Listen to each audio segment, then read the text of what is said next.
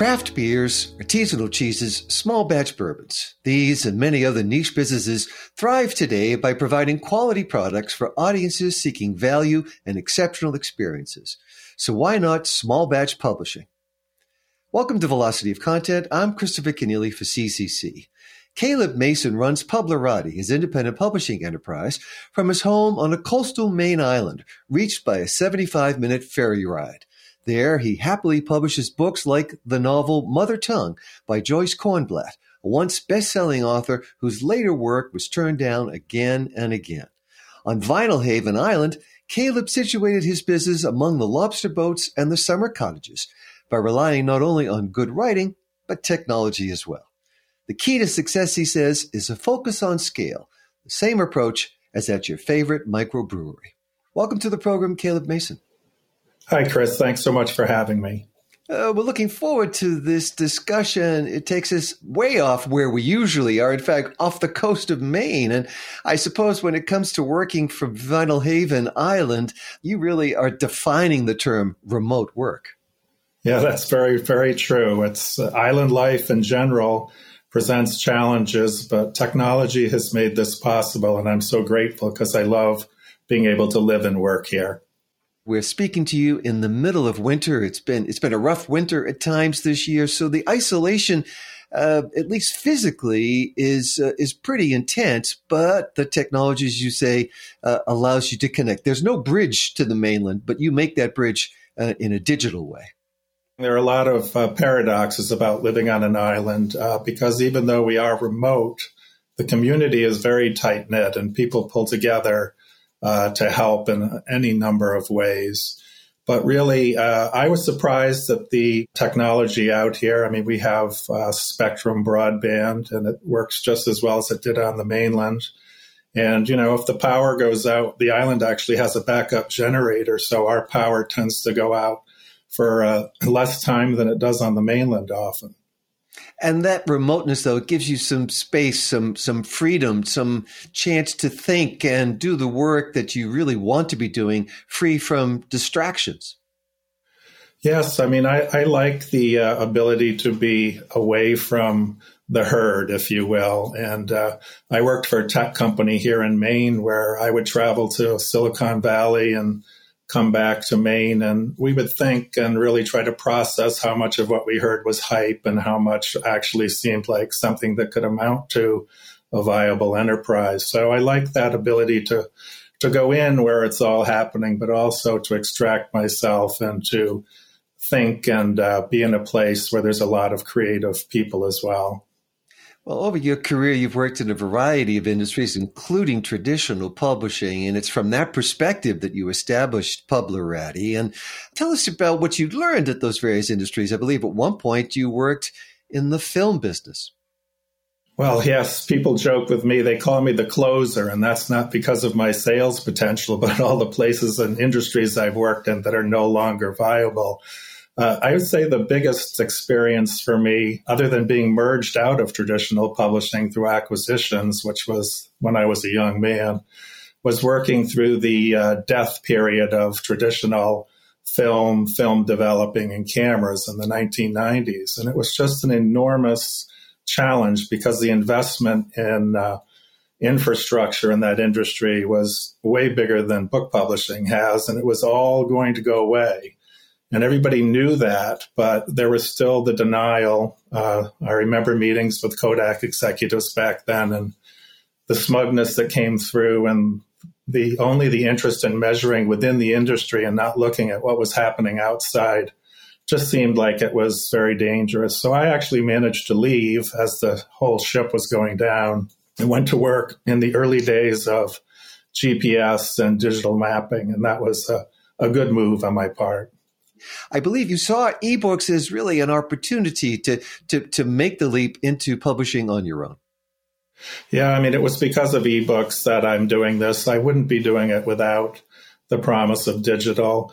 It's just such a revolutionary opportunity to be involved inside a network. And that's the big thing of my lifetime is personal computing and the networking of people and content. So as much as I love physical books, and I have tons of them, the ability to get any book you want whenever you want it, to always have it be in stock, was just something that I felt was a technological innovation unlike anything I'd seen coming within the publishing industry. So I've gone at it differently than the traditional publishers. I do paperback editions and I do ebooks, and I price them $10 apart, thinking it's worth $10 more for the person who really wants paperback. But all my ebooks are under $10 because for digital content to compete with other digital content like Netflix and everything else we're used to, the pricing needs to make sense in the overall marketplace.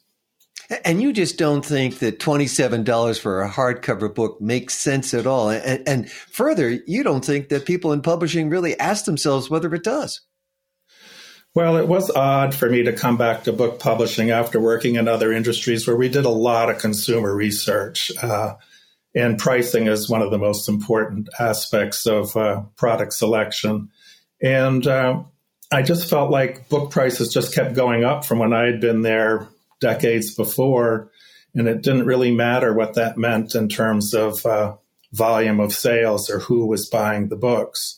So I happened to have a conversation with a bookseller friend. I began in bookselling before publishing, and he was bemoaning the hardcovers that were pushed on him as a small store, and that a hardcover novel from an unknown writer was something that he rarely could sell, and that the pricing had just gotten so mucked up. And you can see this on Amazon for any number of books. Oftentimes the hardcover is selling for less now than the ebook and the paperback because it's been out the longest and the inventory is there to move. Well, let's talk about your business model and how you make it work when your prices are $9.95 for an ebook and $19.95 for a paperback. What's behind it? What are the arrangements with authors, with distributors, and how do you achieve that scale that you're after? And it is really all about scale, but I suppose more so that scale is made possible by technological advancements. So print-on-demand printing, all my books are print-on-demand available. So there has to be an order in hand for the book to be printed and to ship to whoever it's going to go to. And by going that route and not having the inventory overheads, I just figured that made sense for the kind of novels I'm publishing. They're literary fiction novels. Their market is going to be small.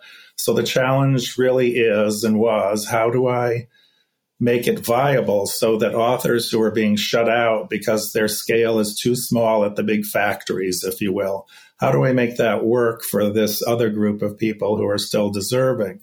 And the only way to do that was to keep costs incredibly low. I do most of the work myself, other than graphic design. I do the acquisitions. I actually pay authors higher royalty rates than they get from traditional publishers, but I don't pay advances. I actually don't believe in advances. I know the literary agents will love this, but it's just, why take a risk on buying something sight unseen and just all the problems it creates downstream with overprinting to earn those books back, the returns rates from bookstores that cause them to go into reverse flow. I mean, I just wanted to try something different. And these conversations took place in book publishing 40 years ago when I was there about advances and royalties. And I imagine they still do, but I have the luxury of owning this business outright myself and being free. It's my money, it's my investment to try different ways and to really solve the main problem, which is how do we keep these good authors like Joyce Kornblatt, who you mentioned, who I can't believe fell through all the cracks in publishing for a novel that's so good.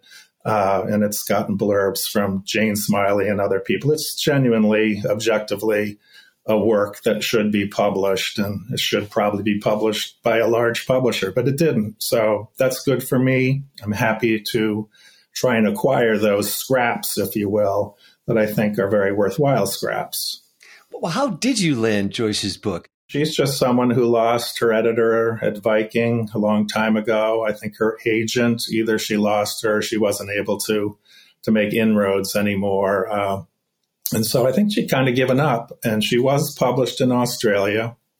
And she sent me the book and I read it. And it was just so obvious that it was at a higher level than most of what's published. I actually think it's one of the best novels I've read in the last 5 years, and the reviews of it are carrying that out. So it was really back to my initial premise that the problem isn't the content. The problem is the delivery challenge of the content and the scale that's needed to justify publication. And so, maybe there's upside to her book. I certainly hope there is. That would be great for me because it is all a crapshoot in book publishing for new books as opposed to backlist.